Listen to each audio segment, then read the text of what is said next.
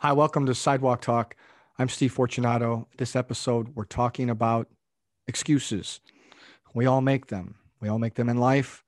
We certainly make them in business. And we're talking to a business consultant today. His name is Larry Midas.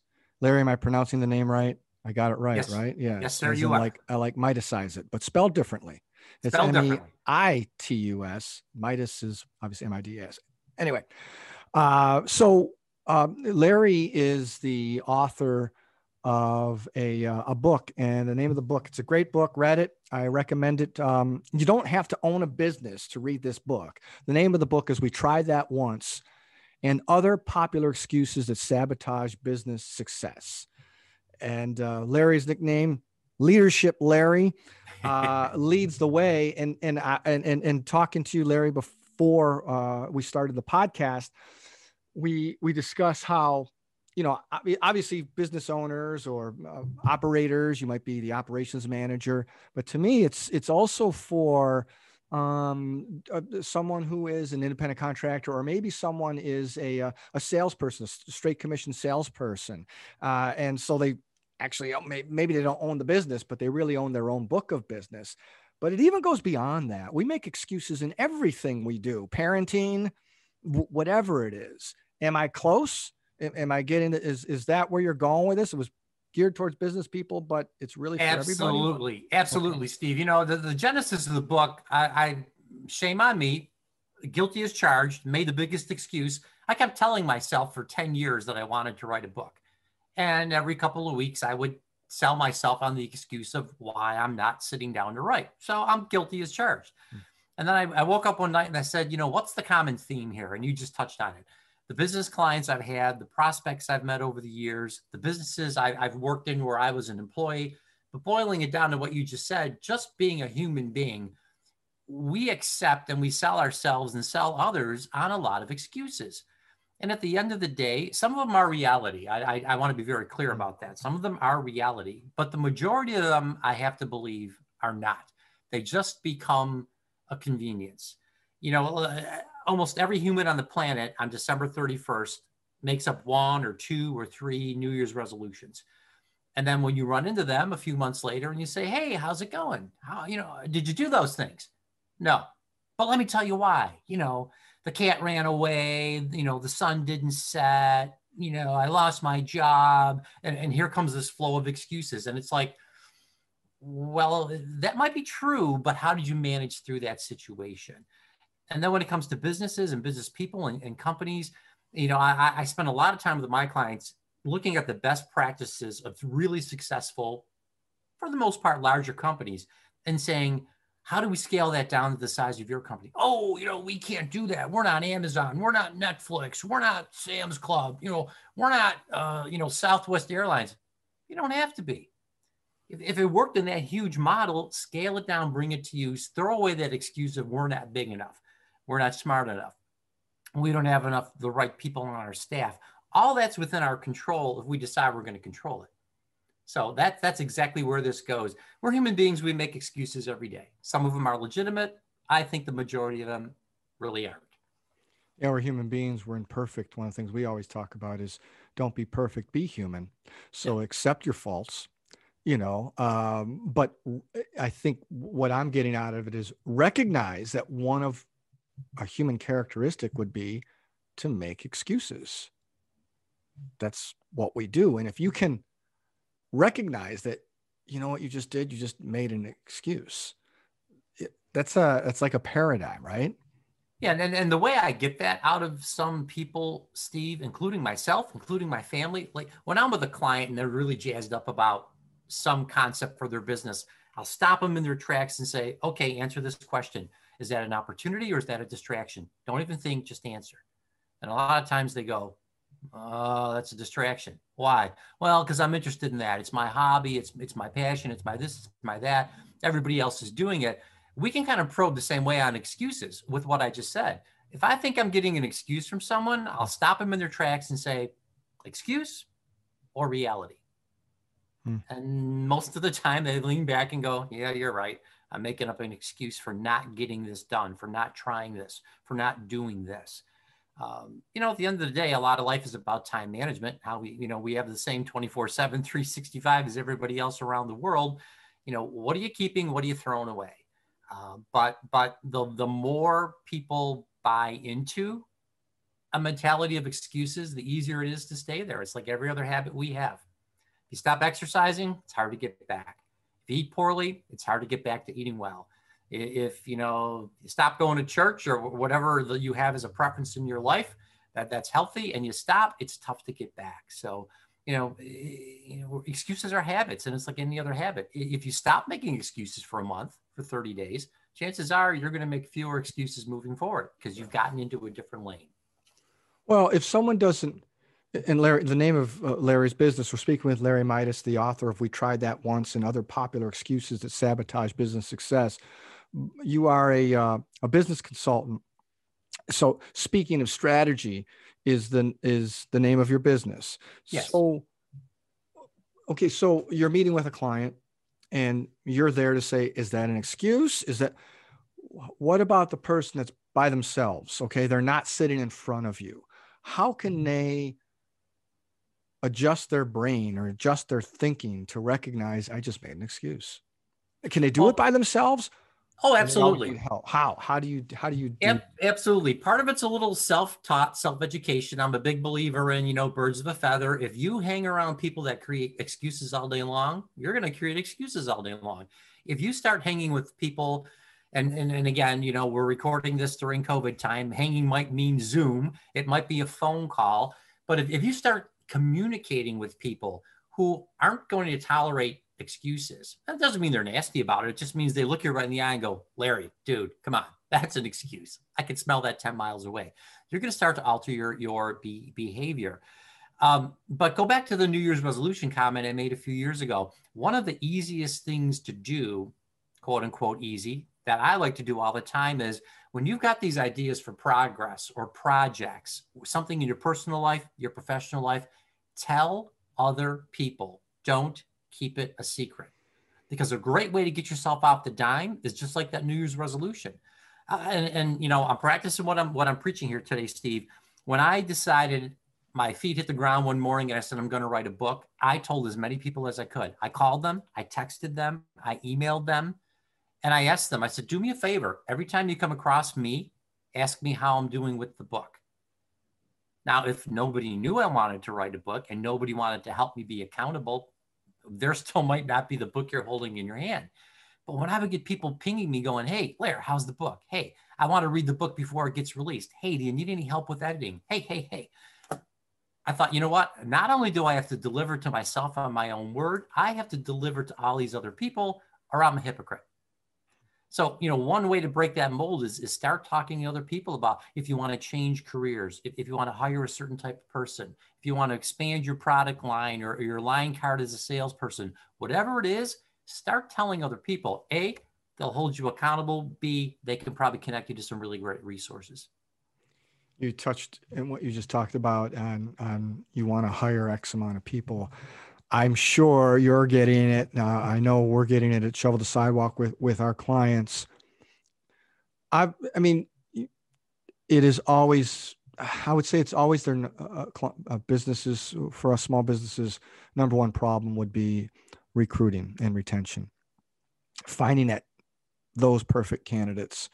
And now the latest report at the time of this recording, it's early April of 2021. And you had mentioned the COVID situation. And while unemployment is lower than it was when COVID hit in a year ago, it's still not as low as pre-COVID. So pre-COVID, we're around 4%. Now I think we're up over 6%, 7%. But the number of open jobs in America is at a 2-year high, which COVID's only a year old. So this is pre-COVID. So now they're back to panic. I need to hire these 4, these 5, this 1. We need these people. What do I do? Can we get these people next week? And it doesn't work that way, right? Right. You mentioned in the book, and you talk about, in having a culture. having the culture in the workplace, and then how do we express it? Can you expand on how important work culture is? Because to me, we take it to the employer brand. What is that employer brand?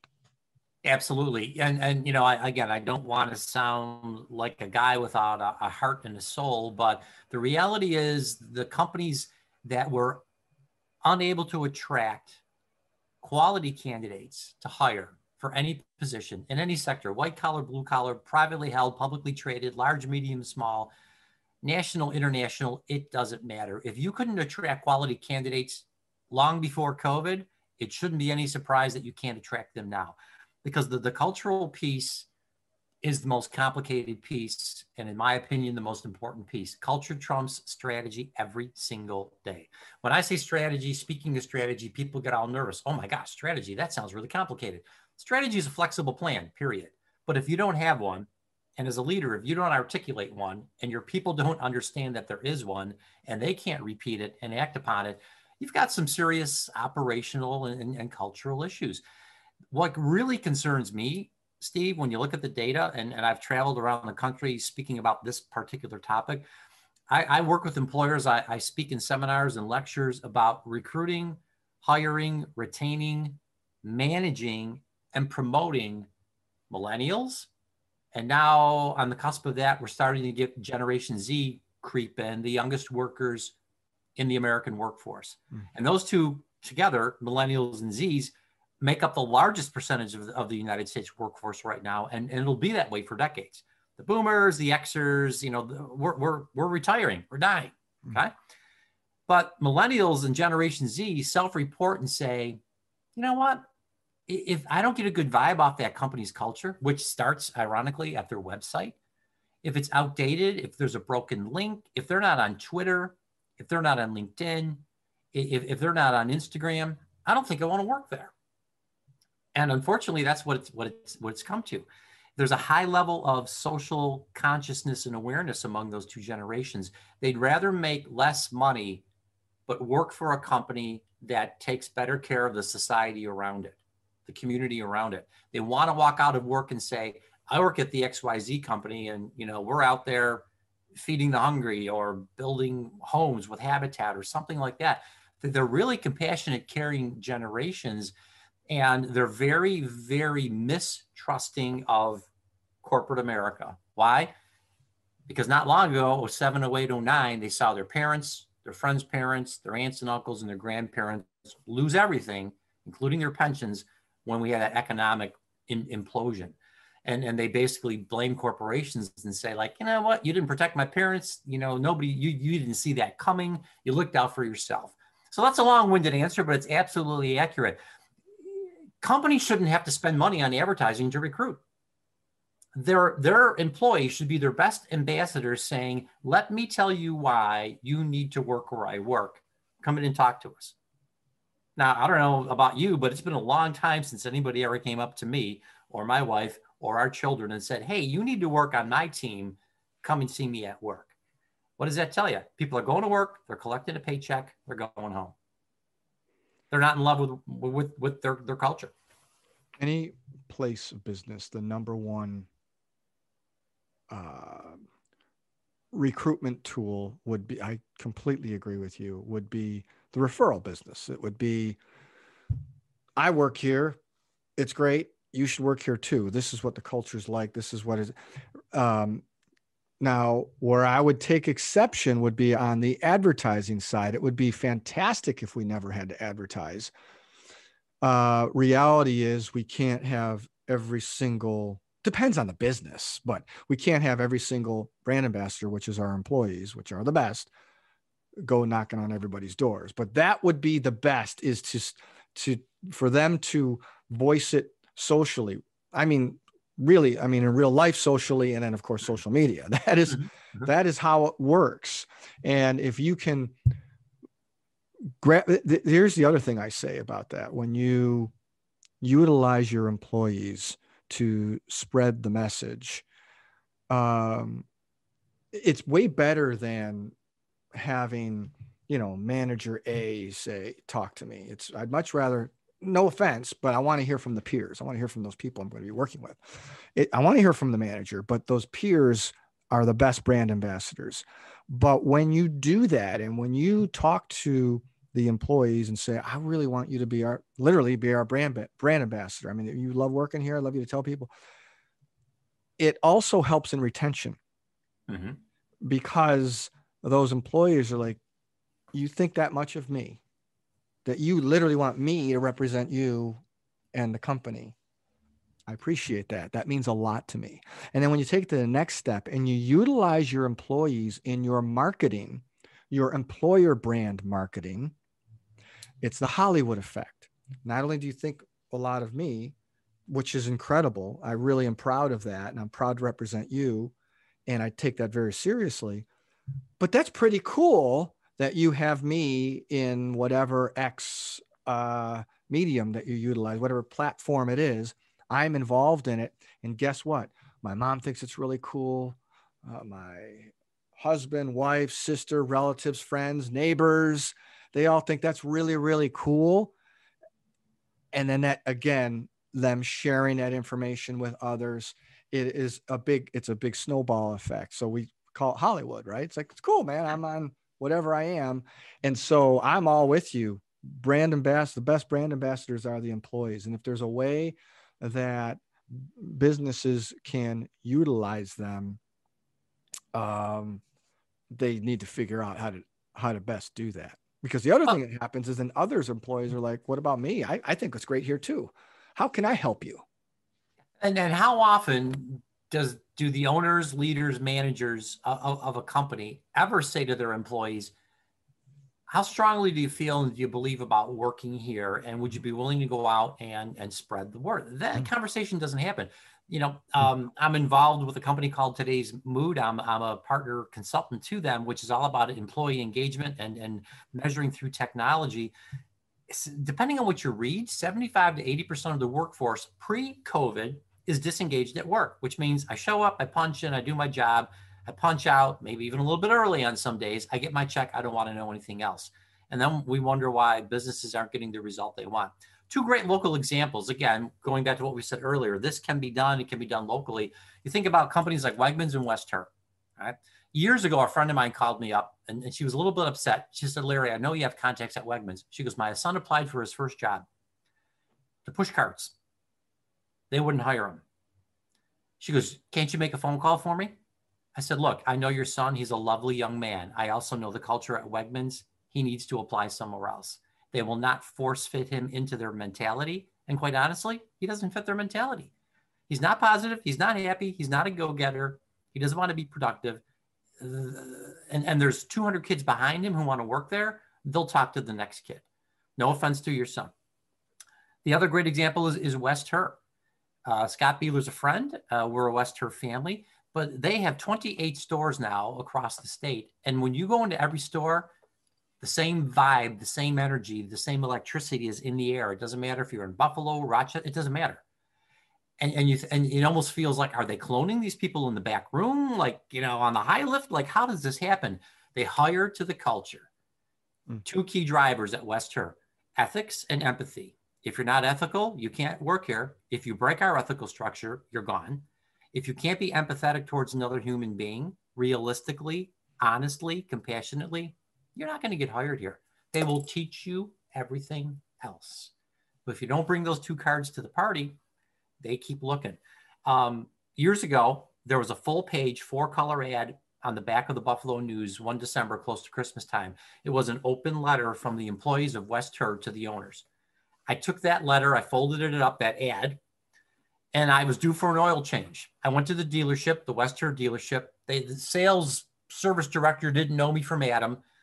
Got my car logged in and I slid the ad across the desk and I said, you know, not for nothing, but I just got to wonder, this full page ad, you know, was this marketing campaign, promotional advertising, you know, somebody dreamed this up? You know, what's the deal with this?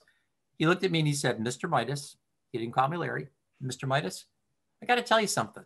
This is the 7th dealership I've worked at, and I hope I die here. He said, every single word in that ad is the truth. I work for phenomenal people. That doesn't happen overnight. Now, the unfortunate part, I get a lot of people that say, oh, can we do strategic planning and culture over lunch? Like Right. maybe an hour or two. Right. No. Yeah. No, thanks for lunch. Every study I've ever read and my own practical experience tells me that if you're really going to turn your culture, it takes 2 to 3 years. Because think about how the human brain is geared again. Steve comes to work. He's the owner. He starts singing a certain tune. Everybody goes, oh yeah, flavor of the month. This too shall pass. Remember A, B, C, D, E, F, and G that he used to talk to us about? Those are all gone. So they listen with one ear. They don't take action. They don't buy in. But once they see Steve repeating himself and enforcing the code, like Wester, ethics and empathy, and people go, I guess we're staying in this lane. All of a sudden, some people self-select out of the company and go, I'm not comfortable here anymore because this is the real deal. Like he's telling us, we're telling each other how this is going to go down. We're telling the community, the world, this is who our company is. And that makes some people uncomfortable, but it takes that long. And yes, it's harder to hire that way because it's harder to find people that fit that mindset. But the upside, the trade-off is once you've got them, they stay forever. Yeah, retention. Or as long as they want to. Now, here's an interesting stat tied to that story. The average annual turnaround, if you will, in the automotive sales position in the auto industry in the United States every year is 92%. 92% turnover. If you look at the, I think, 50 plus year history of Wester, their retention of sales professionals is 92%. Wow. Only 8% leave. And you go, well, they're selling the same cars with the same incentives at the same price points in the same markets. How does that happen? It's all about culture. Yeah. And what my takeaway is culture is on purpose. Culture Absolutely. Isn't just, it's not we have a great culture. No. Oh, how did that happen? Yeah. If you don't know how it happened, you're asleep at the wheel. Right. Maybe negative or poor cultures can happen without us. I mean, no one has a strategy, I would hope, that says we're going to have a really crappy culture. Yeah. You know, I guess a bad culture would happen if you don't plan on having a positive culture. Right. You know, and then that bad culture is lined up right next to low or no or negative profitability. I ask business people all the time, let's just be clear. Are you in business to be profitable? Because maybe you're not. Because if you need to lose money in this enterprise because of money you're making somewhere else and you're trying to get it to balance on a tax return, I get it. But most business people go, well, yeah, that's why I went into business, to be profitable, and everything else is connected to that. And then the people part, I've always said people are your number one resource in any organization. I would say to Steve, the business owner, okay, Steve, so tomorrow you walk in, you turn on the lights, you got a brand new building, you got great technology, you got superior advertising and marketing, but you're here by yourself. How successful will you be? Well, I can't do this alone. Bingo. Bingo. Not only do you need good people, you need great people. Now, go back to the recruiting for a second. Sometimes I really frustrate my clients because I'm not an executive headhunter. I'm not a search agency, but I will help them find and bring in and onboard talent. And I always slow them down because I tell them, look, we're looking for a rock star who can play in your band. Maybe not lead guitar, but they can play rhythm guitar. Maybe someday they'll be the lead, and it's going to take longer to find them. But once you find them, they're going to stick. And guess what? They're going to start telling their friends, their associates, who think a lot like them about your company. So down the road, it might get a little bit easier. But I'd rather spend an extra 3 months recruiting and keep somebody for 5, 6, 7, 8 years than hire the third person in the door and 8 weeks later they're gone. But Larry, I need them by next week. Should have seen that coming, Steve. Yeah. What am I going to? Pipeline of people. What are we going to do? I you know, especially in the bigger ones, trickling down. You got to hire 10 people by next Tuesday. But Larry, I got to hire 10 people by next Tuesday. Now, I personally know that 9.5 of them aren't going to make it. There's a small percentage chance that one of those people might make it, but I got to do it. Yeah. And ironically, his ears are probably ringing. I'll mention Scott Beeler again at Westhurst. Scott told me about 6 months ago, the number one thing he does every day, and he's got a lot on his plate. They probably have 1,500, 1,600 employees. He said, every day I'm out with my scope up looking for our next great hire. He's like the Geico commercial. Is it the waitress? Is it the waiter? Is it the clerk at the gas station? Who is it who's genuine, who has a spark in their eye, who's got some energy, who might be willing to listen to what this automotive industry is about? How do we find them? And we just keep stacking them up. So, you know, and quite honestly, I hope I'm not telling tales out of school. Scott has said this publicly. On most given days, most given weeks, they've got between 50 and 60 openings in that organization. Wow. So no one's ever filled Right. to capacity. Yeah. But if you're not looking, you're not going to find. Right. It's interesting. You mentioned the Geico commercial. What Geico commercial are you referencing? Where the guy, I think it was Geico, the guy's in a restaurant basically, and he's checking out, and he gives the cashier his card and says, hey, if you ever want to switch careers, right. You know, you're nice, you're pleasant, you're professional, call me. Customer service. Yeah. Interesting. All right. Awesome. Great feedback. I do want to back to your book on some of these other topics. You know, I can't remember the chapter. I'm looking at your book here, but it's something we always have conversations about, that people don't like change.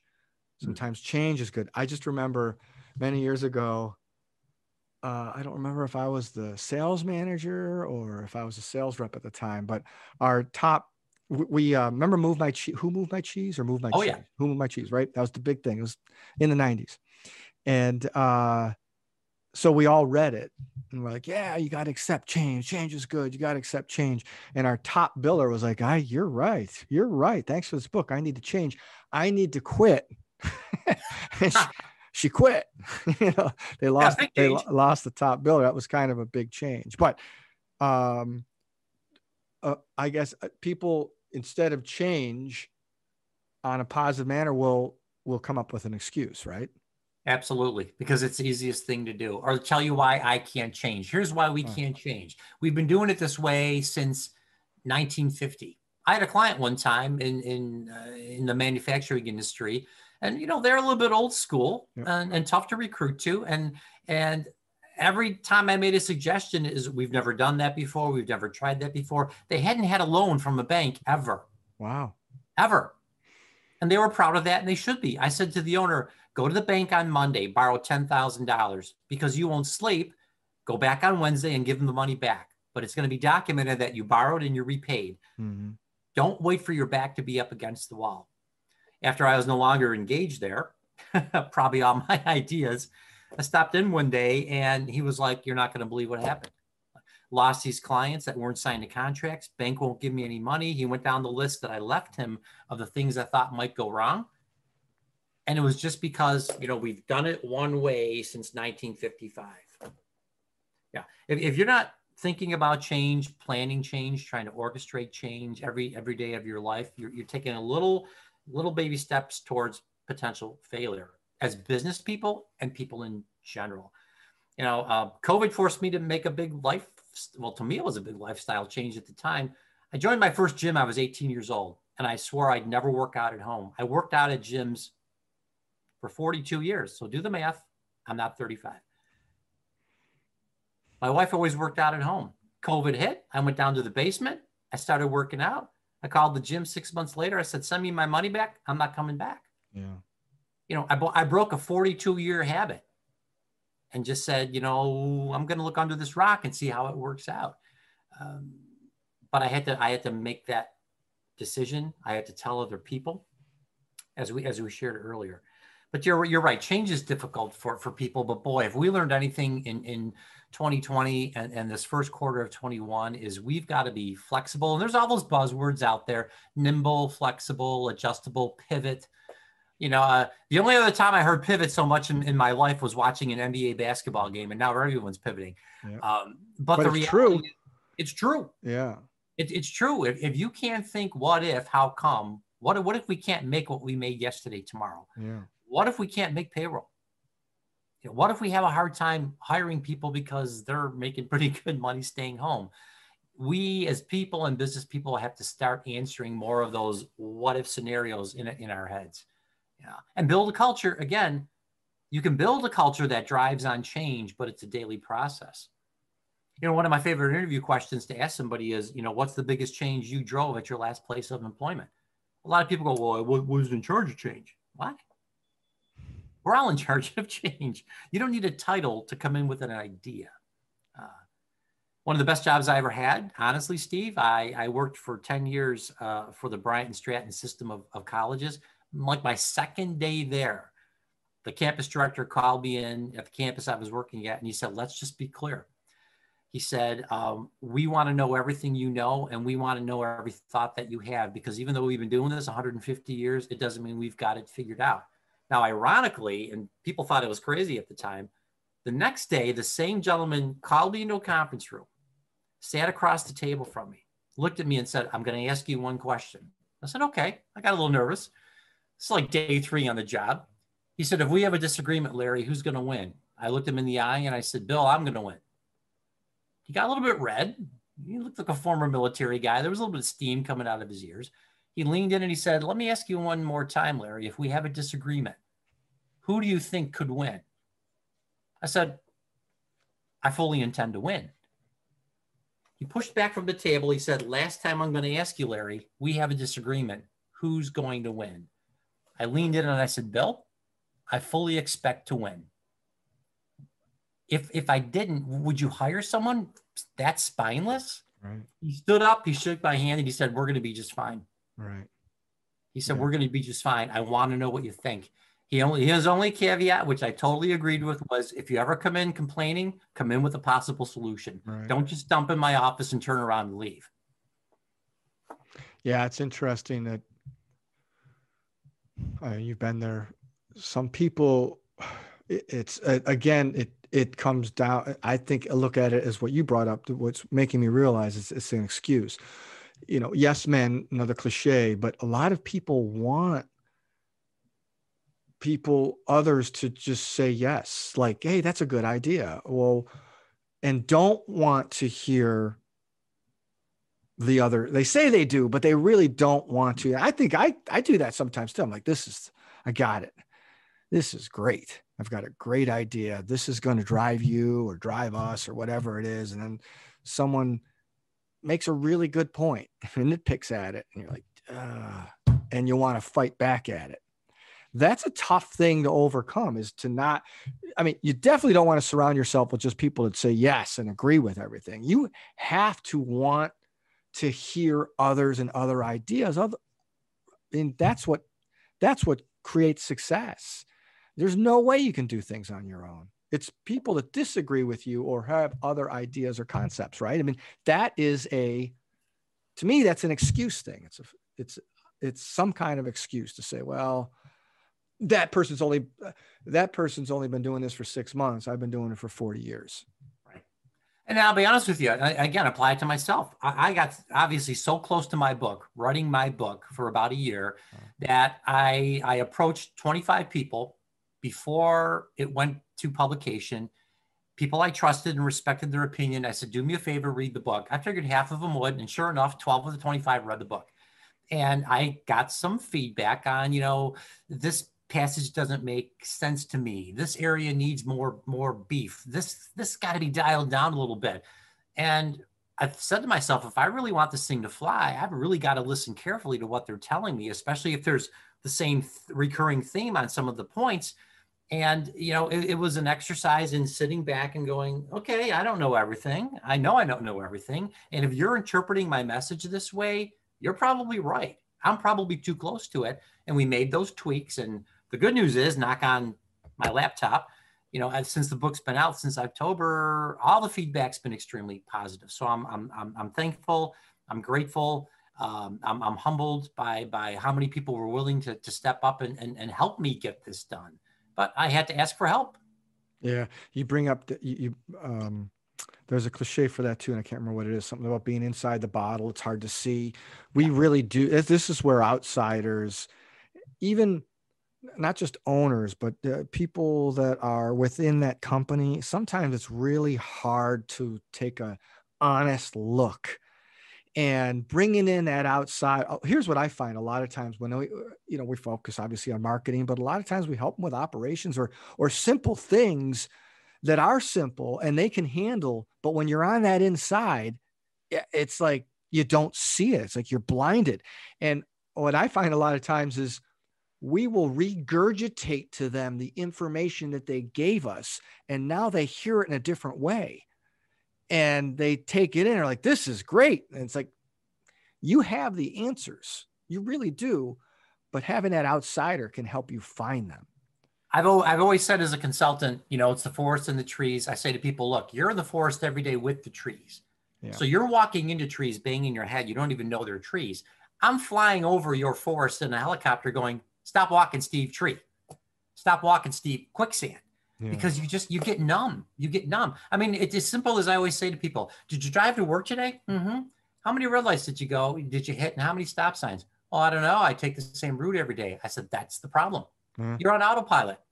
One of the things I used to hate when my kids were growing up, really, about driving vacations was you get so stressed out because you really have to pay attention because you really don't know where you are. Yeah. And in some of these major cities, you know, you make one lane change wrong and, you know, you just lost 8 hours. And when you're here in comfy, cozy Western New York, a lot of us are on autopilot when we're driving. Business and life are the same way. We're creatures of habit. The number one thing our brain can do, and I'm not a psychologist or a psychiatrist, I've never played one on TV, but the number one thing our brain can do is recognize patterns. So are you playing a looped pattern in your brain that says excuses are okay? Or are you playing a pattern that says excuses aren't acceptable anymore?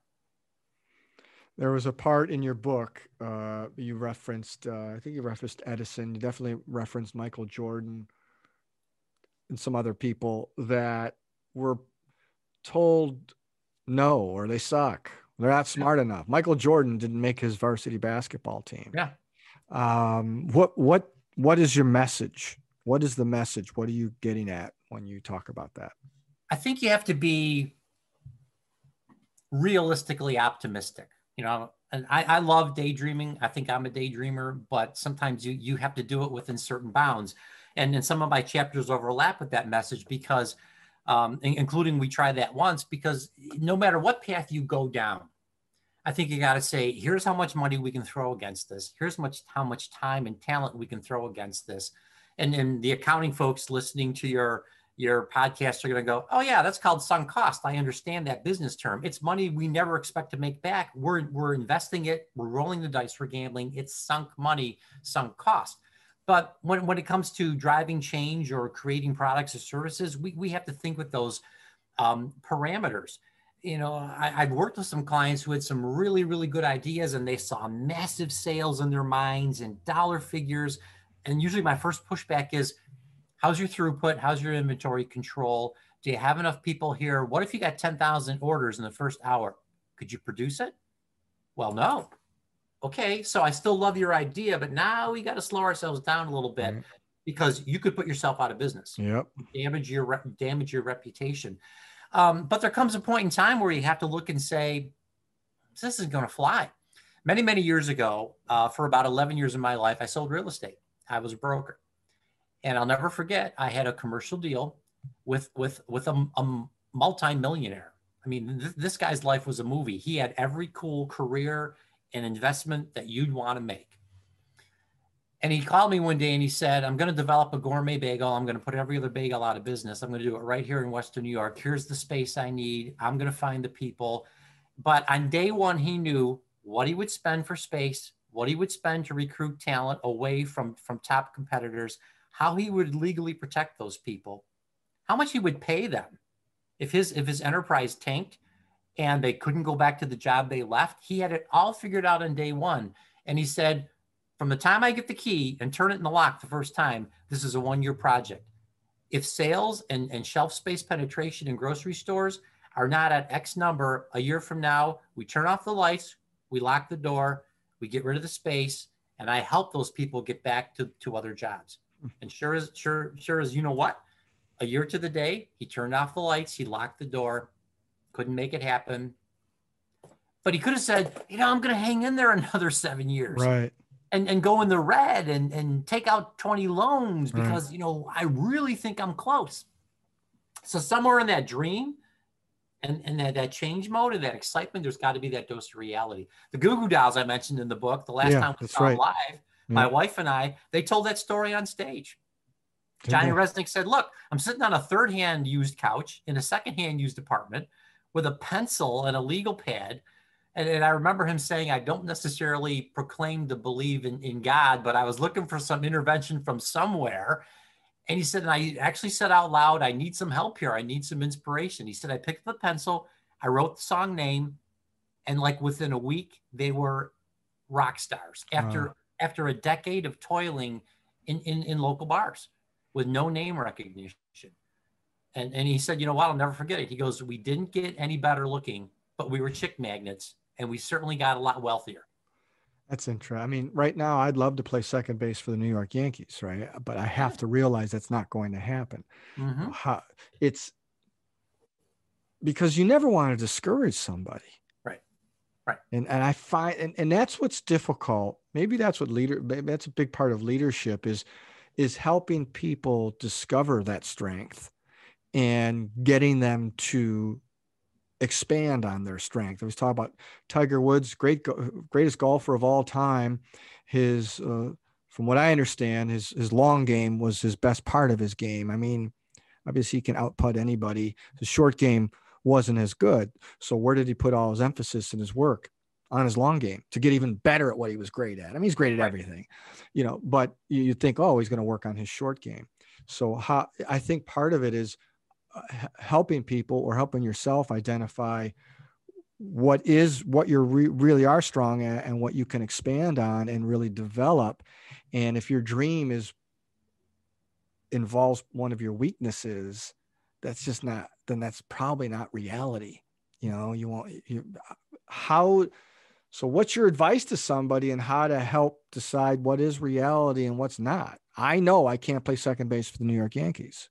Well, that's a great point. And in a lot of lectures that I give, and I've taught at many colleges over the years, we talk exactly about that on some days. And we say, and then this concept really came from a friend of mine, Jack Zenger. Jack is probably close to 90 years old, 50 plus years of HR and organizational design experience, and had the pleasure of spending a few days with Jack a number of years ago and just learning from him. Just a phenomenal human being, great author, great business person. But in one of his books called The Extraordinary Leader, Jack talked about, we always have to sort of look at what does the organization need today? Because it might be different than what it needed last month. And it's certainly going to be different than what it needs next year. So what does the organization need? Me as a person, as an employee, as an individual, what are my competencies? And then that third bubble that you just alluded to, what are my passions? And you know what's unique, Steve, and a little bit disappointing about, I think, in the American culture, the North American culture, we rarely talk to people about their passions. Yeah. It's a word you don't hear often. Yeah. But the caveat to your point is, just because you're passionate about something doesn't mean you're competent at it. So the question becomes what we just said 5 minutes ago.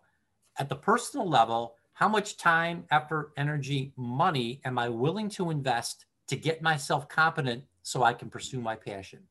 Or do I just have a hobby that I'm really jazzed about? The unfortunate thing I think about our culture in America, and I have a friend who's a financial planner, and he talks about this a lot. He said, we've kind of got it backwards. We tell ourselves as Americans, if I work hard enough and long enough, and I save enough money, and I stay healthy, I can someday get to retire and do what I really want to do. Yeah. And I sit there going, why aren't we doing like what we really wanted to do the day after we got out of high school or the day after we got out of college?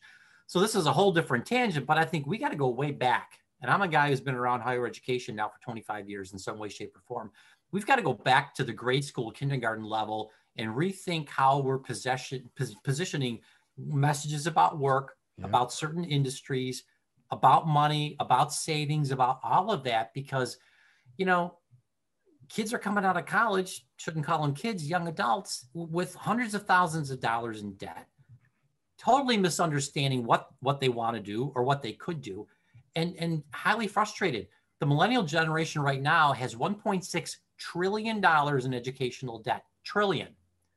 And so when I counsel employers about, why is Larry the millennial telling me next week he wants to be the CEO? It's because Larry the millennial knows he owes the bank 140 grand for college. And that economic pressure is accelerating the path that we need to be on to be successful. You know, I mentioned I sold real estate for 11 or 12 years. The market's been crazy, but the reality is a lot of millennials are making enough money to put a down payment down on a house, but their credit is not good because of their debt. And they haven't been able to save anything for a down payment on a house because they're treading water, paying their monthly bills. Yeah. So we've created this economic ecosystem that's not working anymore. Well, that would be employer recruitment tool would certainly be to, well, not just tuition reimbursement but to help you pay down your debt. Pay down, you know, come here. Well, Great point. I'm not a lawyer. I'm not a financial planner, but I have seen there's been some experimentation around the country as a recruiting tool where some companies are saying, if we're doing a matching 401k, let's say it's 5% match, we're going to throw 2.5% automatically against your 401k savings. And we're automatically, so you don't have to do it, taking the other 2.5% and moving that over towards your student loan debt. I'm seeing more companies offering student loan debt relief as a retention tool or an attraction and retention tool. Well, I mean, it makes sense because of what you just described, what's going on in the North American society with the kids that are six figures in debt when they come out of school. It's hey, you put that emphasis on there, you got yourself that education, and we like you, so we're going to help you pay off that debt. Yeah. Right. It's a recruitment tool. All right. So again, his name is Larry Midas, the name of the book. And again, you can get it anywhere, Amazon, whatever, right? We can wherever we want to buy our books. The name of it is We Tried That Once and Other Popular Excuses That Sabotage Business Success. And I would even change it, and other popular excuses that sabotage success or happiness. Sabotage, you know, popular excuses that sabotage happiness. I think this is a type of book that, again, obviously, if you're in business in any capacity, it makes sense. But even if you're not, it's just and I think some of it is common sense, Larry. I think a lot of times we talked about businesses that are on the inside and can't look at it, need an outsider. It's like you're the outsider saying, knocking on our head, saying, we're like, oh yeah, that's right. Yeah. Oh yeah. You know, I have a nephew that lives in Maryland, and he grew up here, and he's actually one of my godsons. And I saw him a few months ago, and I said, Brian, what you just said to me, you should trademark and at least turn into a bumper sticker. We were having a conversation about these types of topics. And he said, you know what I've learned, Uncle Larry, now that I'm getting a little bit older and experienced, common sense isn't common. That's right. It's not. It's gone to the wayside, unfortunately.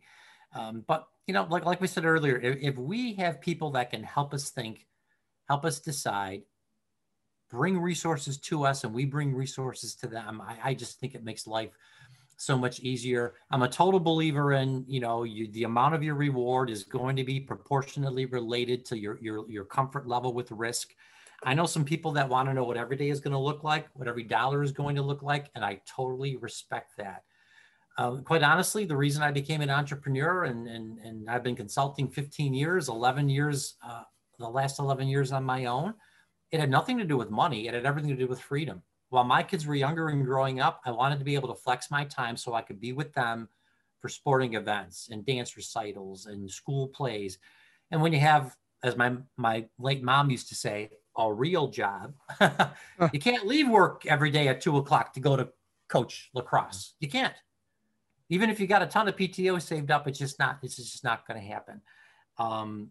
And God bless my wife, a phenomenal human being, because she's allowed me to be an entrepreneur and walked next to me and encouraged me and saw my wins and saw my failures. And I'll be honest with you, there's a number of people, when I told them I'm going to write a book, they laughed at me, because only 1% of the humans on the planet are published authors. They said, yeah, the odds are stacked against you. It's not going to happen. Boy, that was all the fire I needed to make sure I didn't stop. Yeah. Yeah. When I we started Shovel the Sidewalk 9 years ago, and a lot of my friends were like, "That is the dumbest name I've ever heard." And I said, "That's exactly why I'm going to keep it." Yeah. So thank you very much. Yeah. yeah. Well, I appreciate you, Larry. Great stuff. Again, we tried that once, and other popular excuses that sabotage business success by leadership, Larry Midas. You can, or if you're in business and want to contact Larry, is there a way to contact you, email or something you want to give out there? If you Sure, want I'm to an talk open book. It's all online anyways. Okay. My email address is leadershiplarry, all one Mhm. word, leadershiplarry@gmail. My direct number is 716-901-4352. I will not ask you if your car warranty is expired. There you go. Business consultant. Name of his business is Speaking of Strategy. All right. Thanks, Larry. Thanks, everybody out there for listening, watching, participating. If you have somebody or that has a story that needs to be shared, or you have a story that needs to be shared, our website is shovelthesidewalk.com. We have an area in there that you can just put your contact information and we'll get a hold of you. And if it's a story of inspiration, information, or education similar to Larry's story, then let us know and we'll put you on the next podcast. So thanks again, Larry. Thank you out there for listening, participating. I'm Steve Fortunato, and this has been Sidewalk Talk.